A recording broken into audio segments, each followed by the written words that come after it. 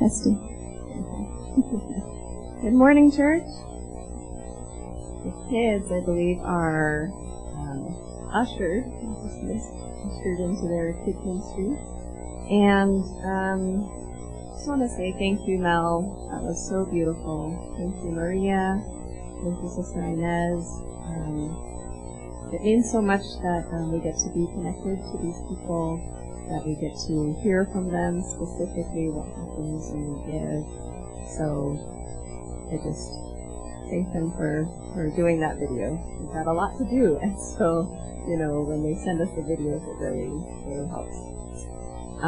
I actually did the announcement 4 years ago after the cyclone died, the hurricane died, that I was looking up.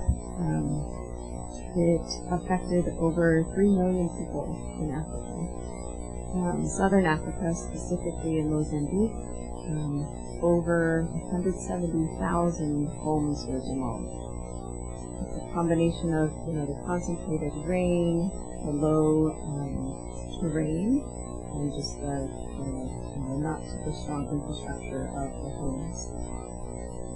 So just, thinking of how beautiful it is that we get to still help, because of course that's something that happened 4 years ago. We're still recovering from it, and I just really appreciate that we get to help. So ways that we get to help. If we can show our beautiful. If anyone has not seen, please look outside at the lobby. There's a table that shows exactly what we can give. Our Mozambique global team helped put that together, and I just love it. It's so tangible. If you think that you need to double take and make sure that you're reading this correctly, you have read it correctly. And what I mean by that is you can give school uniforms. Something unique to Mozambique that we don't really have here is you do need school uniforms to go to school. Can you imagine? That's one thing that's keeping someone from education. And with just $25, you can give, it will help to support shoes and the dress, which includes a tie, either a dress or a pants. The next one is school supplies. School-age children, $25 gets me not even a backpack. So, we're giving, $25 gives them all of that. Backpack, 5 notebooks, all the supplies that they need for essentially the whole school year. Just $20. I said, not even 25. I feel like I'm an infomercial now. For the low price of 20. And the next is, again, this is for real. $10 only. $10 only. That's like 2 Starbucks drinks. You can get an adult's outfit, which is again shoes and either a dress. I know. Sorry. I'm trying not to be cheesy. It's real. It's great. And dress or pant and shirt. So really, really incredible. It's so little of our investment and so much. I believe there's one more. Oh, I must have missed it. Let's see. Oh, the food! The food. Super, super important. So for a family of 4 for a whole month, they get rice, beans, flour, cooking oil, sugar, hygiene products. I'm so glad we included these. Including all the cooking stuff, we also give hygiene products to the family. A family of 4 for a month is only $50, and a family of 7 is $100. So, thank you, global team, Tony, everyone who's put in the effort to just organize this so we can give. I took this. Great question. In order to give, you just go to lifeformose.com. Pop this there. Lifeformose.com. And these lovely, thank you guys. I have this in life, don't forget this. So you each got one of these in your pamphlets or on the seat. Go ahead and go to that QR code, which brings you the link. Miss anything else? All right. If you can lead us in prayer for our friends, our Mozambique family.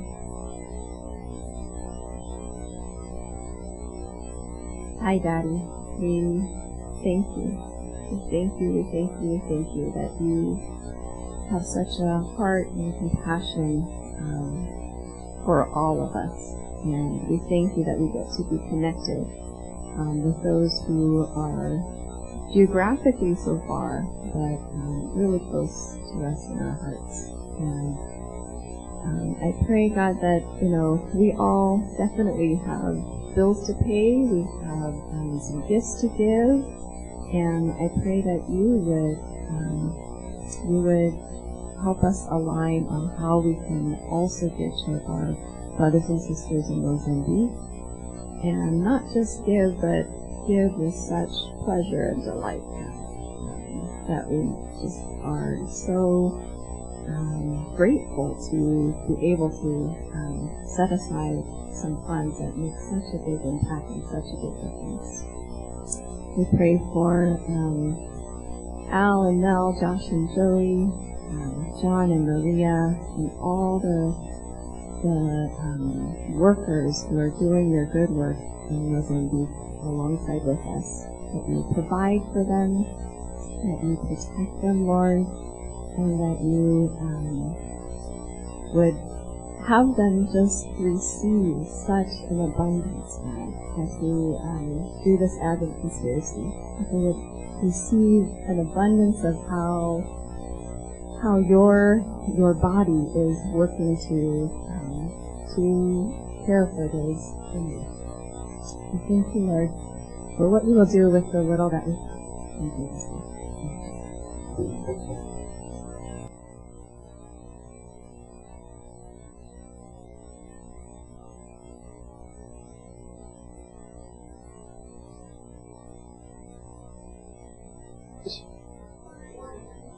Good to be with you all today. Thank you for that, Shirley and the global team.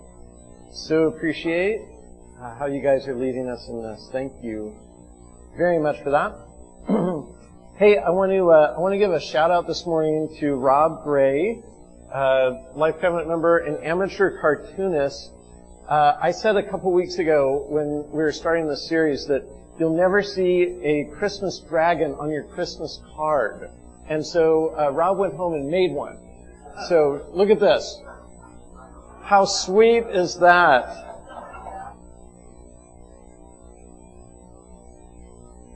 So I don't know if this is true, but I'm just going to say that he'll be taking orders for next year's Christmas cards if you want to get in on this. But I thought that was amazing. I was so tickled by that.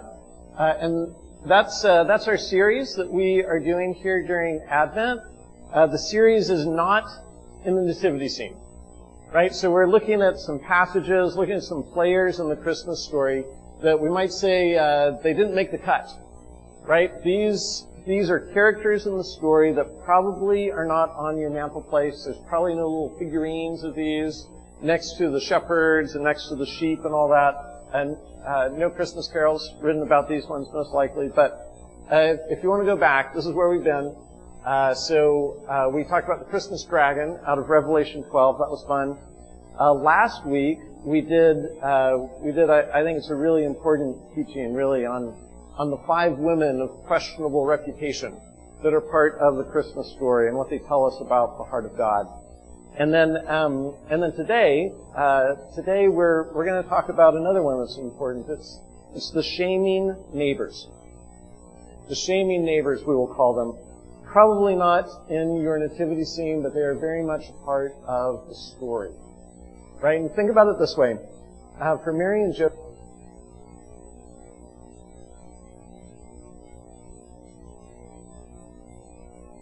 Joseph, their experience of angels and virgin birth and the entire Christmas experience for them, this didn't happen to them on an island.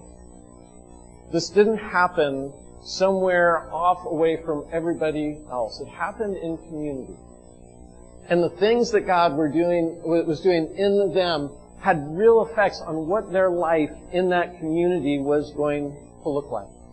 Not all of the people around them, not all by a long shot, understood what was happening. Not all the people around them believed what was happening. Not all around them were supportive of what God was doing in the midst of their lives. There were more than a few that looked down on them, that made life hard for them. And this is important for us. For you and I also, friends, for those of us who are committed to following Jesus, or if you're thinking about following Jesus, we need to know this is part of it. That we don't live a life of faith that's just sort of me and God and nobody else. It is always a life that is lived in the midst of community. And in that, there will be some that are supportive, but there are going to be those in our lives who are not. Who don't see it, who don't get it, who misunderstand us, who look down on us. In fact, Jesus tells us that we can expect that this is part of the Christian experience. This is not a bug, this is a feature. And how do we, as followers of Jesus, how do we learn to live well in a life with Jesus amidst people who aren't always supportive of that and sometimes might even be hostile to that? How do we do that well? That actually is part of the Christmas story. And so, where we're going this morning, we are going to be looking at one particular episode of the Christmas story in Matthew chapter 1. And there's a couple reminders in there that I think are really helpful for us in terms of how we can be strengthened in the midst of following Jesus, even when we find ourselves the object of our own shame and need. So let's pray, and we'll look at the text together.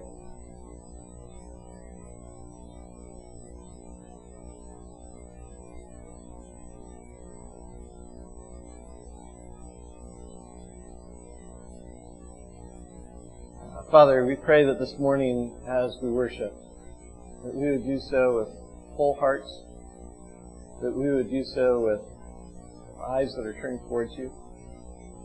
And God, we pray that there be an openness to us, that your Holy Spirit would be moving in us and among us in such a way that we might be able to receive your word, that it might find good soil, and that it might bear fruit in our lives. And God, likewise, as we receive of the sacraments, as we take in your body and your blood, as we respond to you in song and in prayer, God, we pray that you would be at work there, that you would be glorified in what you see and what you hear. And God, may all of us be moved closer to Christ as a result. We pray all this in Christ's name. This is Matthew chapter 1, verse 18. It says, "This is how the birth of Jesus the Messiah came about. His mother Mary was pledged to be married to Joseph, but before they came together, she was found to be pregnant through the Holy Spirit. Because Joseph, her husband, was faithful to the law and yet did not want to expose her to public disgrace, he had in mind to divorce her quietly." Divorce here would mean break the engagement. They're not married at this point. Verse 20, "But after he had considered this, an angel of the Lord appeared to him in a dream and said, 'Joseph, son of David, do not be afraid to take Mary home as your wife, because what is conceived in her is from the Holy Spirit. She will give birth to a son, and you are to give him the name Jesus, because he will save his people from their sins.' All this took place to fulfill what the Lord had said through the prophet.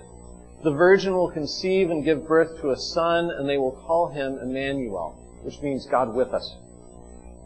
When Joseph woke up, he did what the angel of the Lord had commanded him and took Mary home as his wife. But he did not consummate their marriage until she gave birth to a son, and he gave him the name Jesus." I think by any measure, the story of Jesus' birth is a pretty amazing one. Luke's Gospel, if you look at that one, and actually that's where we'll be next week on Christmas Eve, but Luke's Gospel speaks more of Mary's experience. The angel of the Lord coming to her, explaining how God was going to use her in bringing the Messiah, bringing this long prophesied, foretold Savior into the world. In Matthew's gospel, in Matthew's telling, he adds that Joseph had a similar visit from an angel, this angel explaining this role that he and Mary shared, and how because of this, the Son of God would enter the world and he would save the people from their sins. The name Jesus, or in Hebrew it's the name Joshua, it's the same name. It means the Lord saves. The angel says, name him this, name him Jesus, name him Yeshua, because he will be the one who saves. But here's the thing, and I'm not sure we always think about this, that we read these stories, and of course God is doing this huge thing here. God is at work. But I like to think about, what did this mean for the human actors involved in what God is doing? Right? It's God's work, but God's work is almost always through, not around us, friends. It's through us. And what did it look like for the human actors in this? And I think one aspect that we often overlook is that it required them to undergo a tremendous amount of shame. A feeling none of us like, right? If we're going to rank feelings we do not like, shame is going to be one of those that it ranks up there very high. And they were going to have to endure an awful lot of it. Think about it this way. So Mary is a virgin, and she's about to have a baby. She and Joseph get a visit from an angel, and everything gets explained. But, do you know who didn't get a visit from an angel? Everybody else. Everyone else in their life, everyone else in their community is in a totally different place. They're having a totally different experience of what is going on. And they're sometimes we have these pictures of people who lived in ancient times that, they were more prone to believe in miracles and angels and whatnot. In reality, that's very seldom the case. And ancient people knew every bit as well as we do how babies are made. And that doesn't gel well with the story that Mary and Joseph are telling. Think about this. Just to take a couple. Think about Matthew's parents. Right? It says that Matthew took Mary home to be his wife. Now what that means in that culture, most often you are taking that wife home to live in your parents' house. So Mary is living with in-laws that may or may not buy into this whole account of the angel and everything else that has come about for she and Joseph. And they're living in a small town. Culturally speaking, this is a culture where they're accustomed to far less privacy than you and I are. Everybody knows everything about everyone, and they talk about it all the time. This is the environment that they are having this baby in. Right? And people, they're able to see the belly, and they do the math, and Mary and Joseph are like, no, I'm telling you, we didn't, actually we never have, and da-da-da, and the neighbors are like, yeah, right. I'm not believing that one at all. So friends, understand this. Understand what the angel is inviting them into. Right? For Joseph here, it's not as simple as him just being like, oh, okay, she didn't cheat on me. That's good news. Let's carry on. Yes, that's part of it, but that's just the beginning. Joseph and Mary, they are being invited into this life where if they say yes to God's plans for them, they are saying yes to a life of rumors, of scorn, of dismissal, of being misjudged, of being misunderstood, of being excluded. And we get some hints of these as we read through the Gospels. We see some of the evidence of this, of how they were regarded, how they were treated. It's a lifetime of whispers from the synagogue women, plucking their tongues and shaking their heads when they see Mary and Joseph. It's a lifetime of rumors and a mean-spirited comment. One rumor that went around, and I'm sure somebody at one point had to repeat this one to Joseph. Hey, Joseph, I heard it wasn't even you, that it's some Roman soldier is the father of this baby. It's a lifetime of neighbors who don't want to come over for dinner because they don't trust Mary around their husbands, or their husbands around Mary. It's young moms who don't want their children playing with little Jesus because his family isn't a good example. And we don't want their influence coming into our home. It's little kids taunting little Jesus. Your dad isn't really your dad. And I'm sure the names that they had for his mom are all the things that we can imagine they would do. And for that matter, it's not just Jesus. Jesus had at least 2 brothers we're told in the Gospels and also sisters. They didn't ask for any of this. But they're subject to all the same rumors, all the same taunts, all the same interactions. I wonder if maybe if there was a time where little brother James or little brother Jude, where they got in a playground fight because of the names that people were saying about their mom or about their big brother. I wonder if Mary ever had moments where she lost it. I wonder if Joseph ever lost his temper and just clocked somebody, just punched someone in the face because he couldn't take it any longer. I don't know, but I wonder. But I don't know if we think about this. Right? Their walk with God didn't happen in the context of a monastery.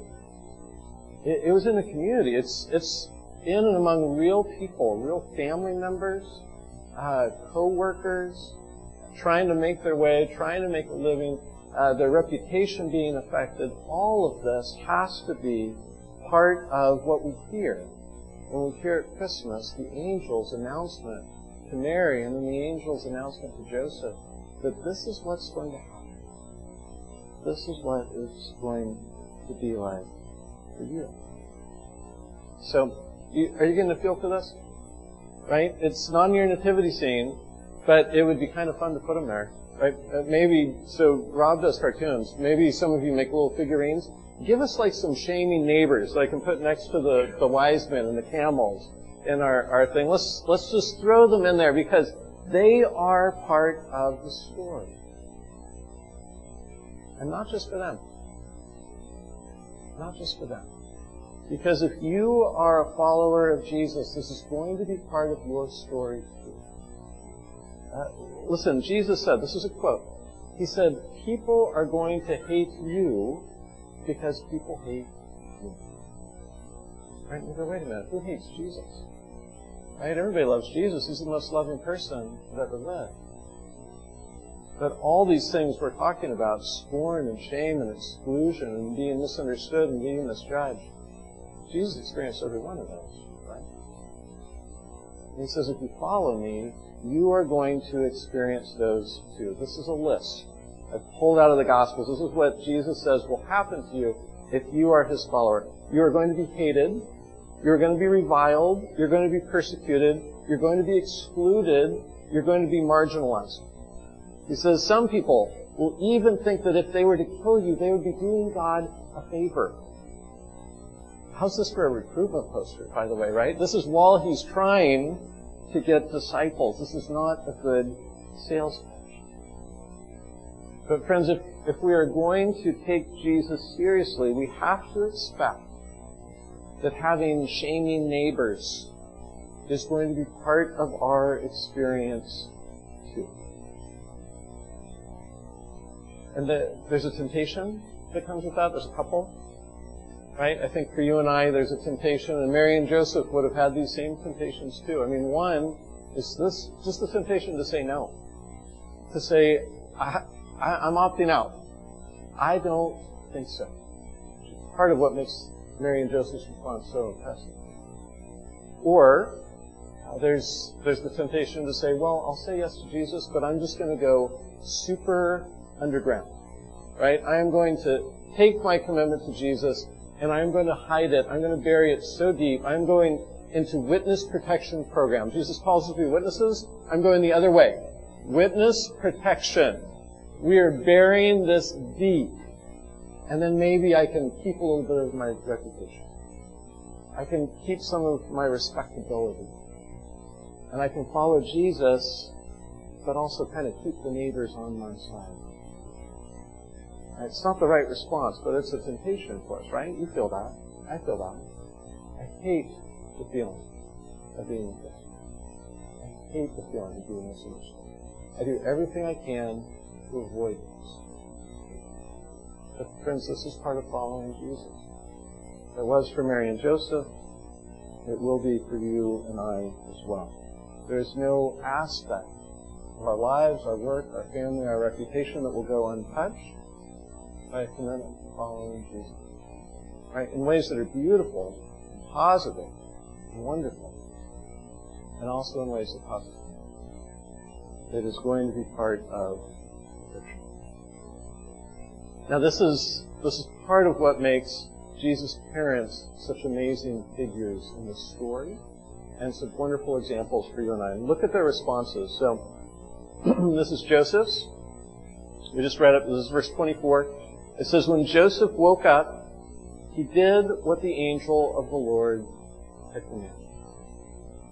And Mary, you go to Luke chapter 1, her reply is super parallel to his. She says to the angel, I am the Lord's servant. May your word to me be. They say yes. Right? That's temptation number one. We're going to say no to God. They say yes. And then as we read through the story, they do so in a way that's very open as well. Now, note here, back to Matthew's story. So, what does the angel say? He says to Matthew, don't be afraid to take Mary home as your wife. But note, when he says why, and we're going to come to the why, but note what he doesn't say is the reason for that. He doesn't say, don't be afraid because everything's going to be fine. Or don't be afraid because eventually you'll be vindicated and everyone is going to believe you. Or don't be afraid because it's going to be easy. Or don't be afraid because it's all going to work out. There's none of them. Because they are going to walk through a very real experience of shame and scorn and rejection and exclusion. And, of course, eventually, is everything going to be good? Yeah. But it's going to be hard. And there's no indication that it would be otherwise.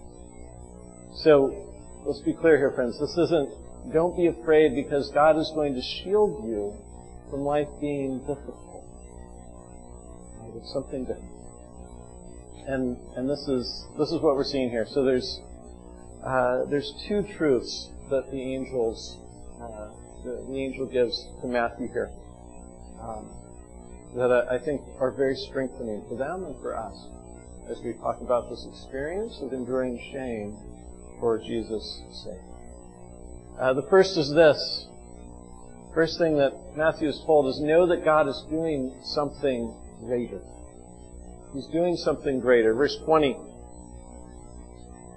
He says, Joseph, son of David, do not be afraid to take Mary home as your wife, because what is conceived in her is from the Holy Spirit. She will give birth to a son, and you are to give him the name Jesus, because he will save his people from their sin.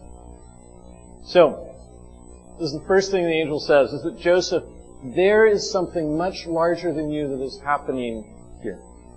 It's God's Spirit that's doing all this. It's God's Spirit that has caused Mary to become pregnant. It's God's Spirit that is bringing about the birth of the Son, this child that all of Israel has been waiting for and that all the world needs, whether they know yet or not, that they do.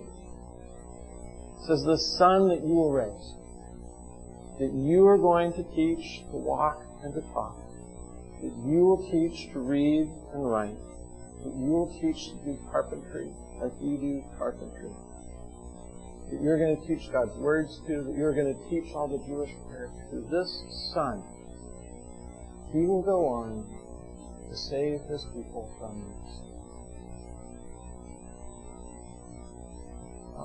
I wonder if Joseph could have said yes, if the promise was just, the Son's going to be a joy to you. Or if the promise was just, the Son is going to learn to be a carpenter like you are. Or the Son is going to fill in the blank. Son and I. there is something much bigger going on here. God is doing something that's huge. This is you and Mary and her heart. You have been caught up in this larger drama, and you are part of this greater something that God is doing. Friends, don't miss this. The angel says, don't be afraid. Not because it's going to be easy, but because it is going to be worth it. God is doing something greater. And in the end, you will be able to look back at this and say, I have no regrets. Because what God is doing is beautiful. And I got to play a small part of it. What about you? What about me? As the Scriptures tell us, if we are to take Jesus at His word, then we have to accept that God has chosen us for His purposes as well. That you, if you find yourself a follower of Christ, you find yourself in God's family, not just for what you can receive. It's not just about heaven when you die. It's not just about forgiveness of sins. It is also about God's purposes for this world. And we see this in the entire arc of Scripture. Go back as far, if you want, as Abraham. And God's promise to Abraham, where He says to him, you are going to be blessed. And all the world is going to be blessed through you. We hear the same promise to followers of Jesus in the New Testament. And He says to them, you will be my disciples. You will be my apprentices. And you will go and you will make disciples of all who they are going to be blessed through you. God's work did not stop with Mary and Joseph. And that word that it will be worth it because of what God is doing, is true for you and I as well. Can you receive that then? Can you receive that? That even if now you have to endure shame, the time is coming where you will say, I will do that. Because God is good. Ephesians 2:10. We are God's workmanship, created in Christ Jesus for good works, which God prepared ahead of time for us to do. God already knows how He intends to use you. Can you receive that in living into that and saying yes to Him, that it will be worth it?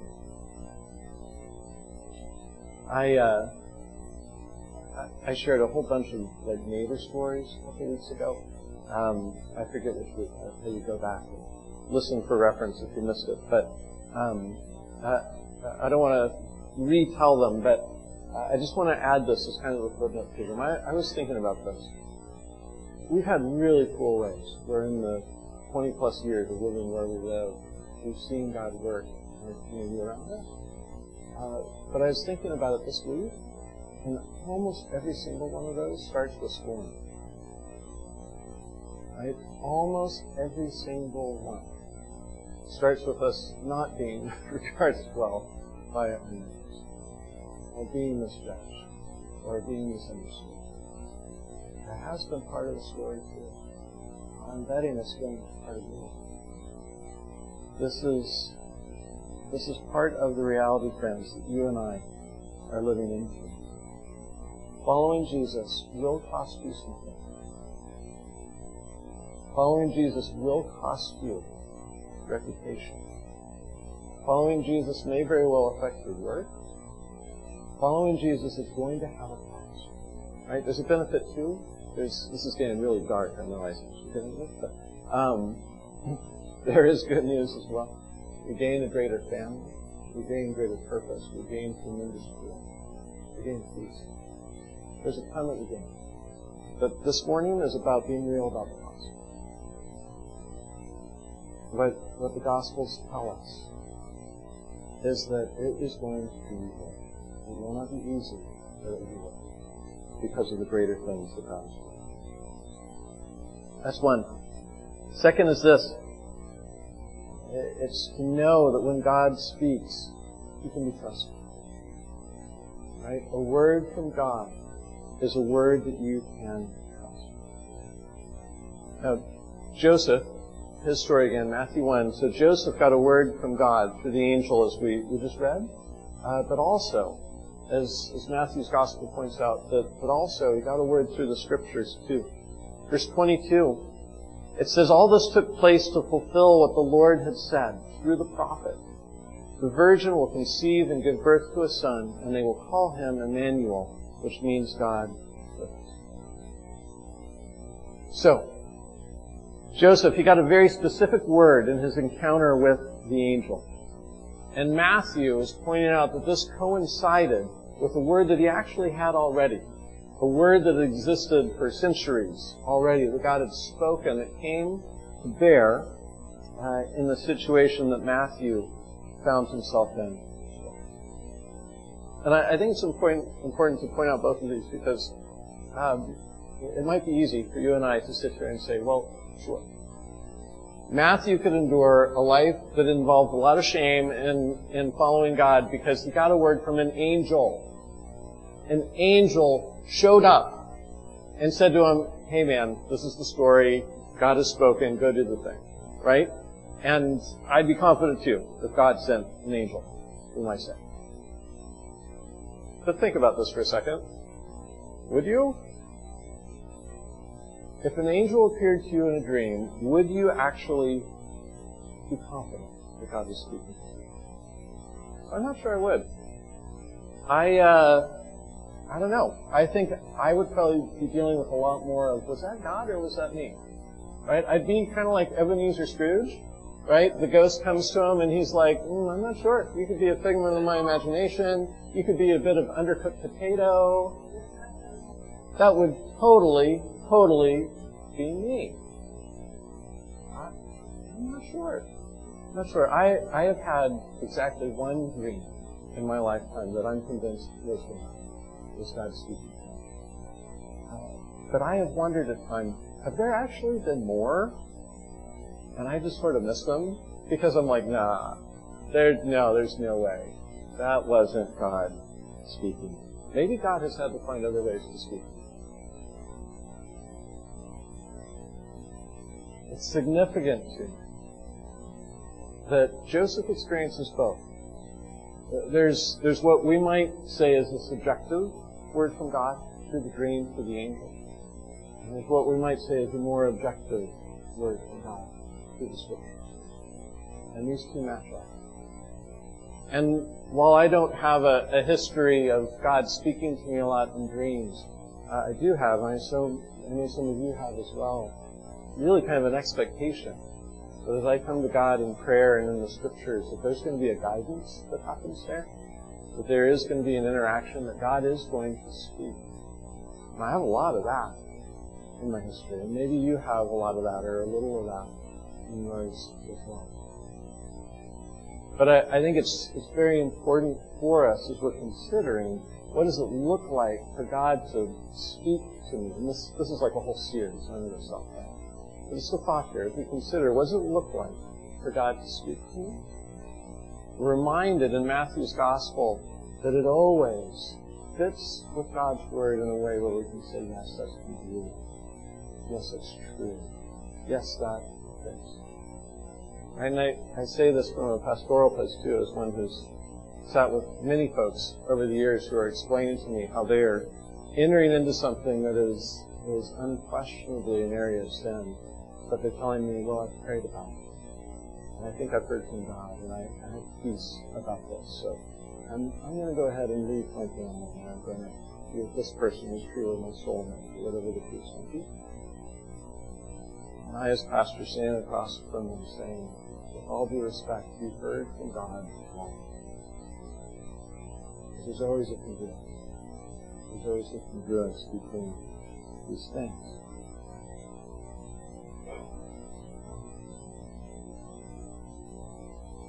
when we consider the spins, right, this idea, these two parts really, but this idea that God is doing something greater, and this idea that when God speaks to us, we can trust that word.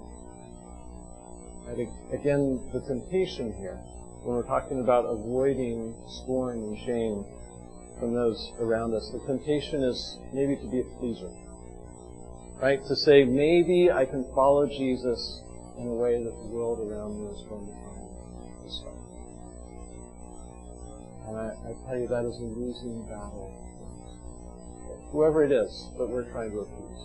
And be sure of this, whoever it is that you're most worried about disappointing, that you're most worried about letting down or having them look down on you, that's the temptation that we need to take. Some of you know this, but I try to take my news from a variety of sources that kind of span the ideological spectrum. One of those is I read the New York Times every month. And if you ever read in the comments section of the New York Times, has anyone ever dared to do that? I'm talking the online version now. If you read the comments section, Christians are despised.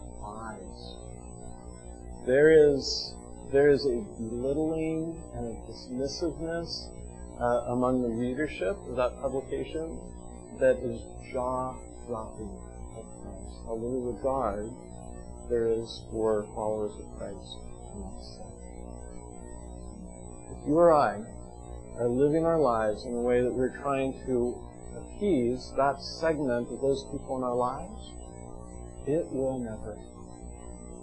You cannot, without either saying no to Jesus or being so deeply underground as a Christian that they don't know who you are or what you believe, you cannot do it.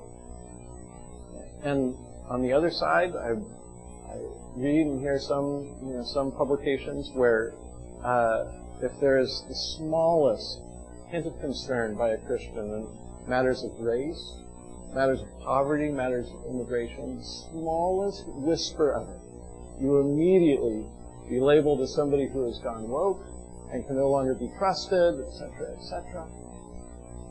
Any attempt to appease that segment of people in your life, it will not be fruitful. You're either going to have to say no to Jesus, or you are going to have to bury your beliefs so deep that nobody knows. Friends, Jesus calls us to something different. He calls us to say yes in the way that Mary and Joseph have, to endure the shame that comes along with it, and be faithful. Be faithful. Two figures that I've become a huge fan of over the last handful of years. A woman named Beth Moore, who is a pretty famous Bible teacher, and then a fellow named Russell Moore, who at the time that I started following him was head of the ethics committee for the Southern Baptist denomination. No relation between the two Moores, by the way, other than the fact that they're both part of the same theological party, Southern Baptist. I don't have a lot of overlap with that wing of the Christian church typically, but these two have been so impressive. The long story short on them, and maybe Google it up if you're interested to know what you see. But both of them took a very strong stand in 2016 when Donald Trump was running for president, saying to their fellow Southern Baptists, there's a lot wrong with this. Neither of them were saying the other side has it all together. Neither of them was saying you should never under any circumstance vote for him. They were just saying, dude, we've got to be really honest about some of the things that are being said, some of the things that are being done in the history. And both of them, at the end of the day, ended up being exiled from their tribe as a result. Neither are Southern Baptists anymore. They got thrown out of their community. Following Jesus always means that we are going to upset some. There are going to be some to your left who look at you and go, nope, you are out of the club, pal. If you don't hold to this, this, and this, here. And there are going to be some to your right who say, nope, you're not on board with this person, with this policy, with this. And you're going to be following Jesus always means that there's going to be shame coming from someone. And you and I are going to have to think about what it means for us to follow Jesus under that kind of situation.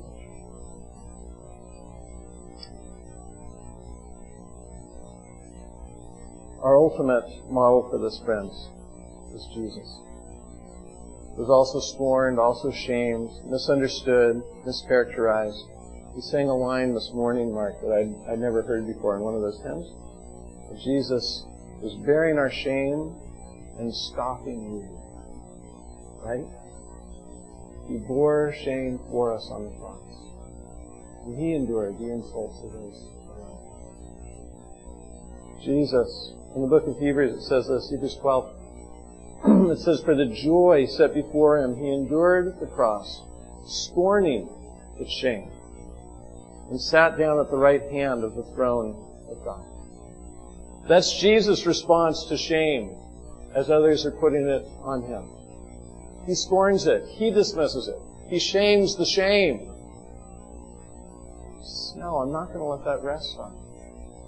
He scorns the shame for the joy set before Him. More, as we put it a few minutes ago, because of what God is doing, because of what comes. It's worth it. He scorns the shame. And then we're encouraged, consider Him who endured such opposition from sinners, so that you will not grow weary. And Jesus has done it already. Jesus has endured shame. And He will strengthen us. He will strengthen us to follow when that becomes our experience. It will not always be easy, but it will always be worth it.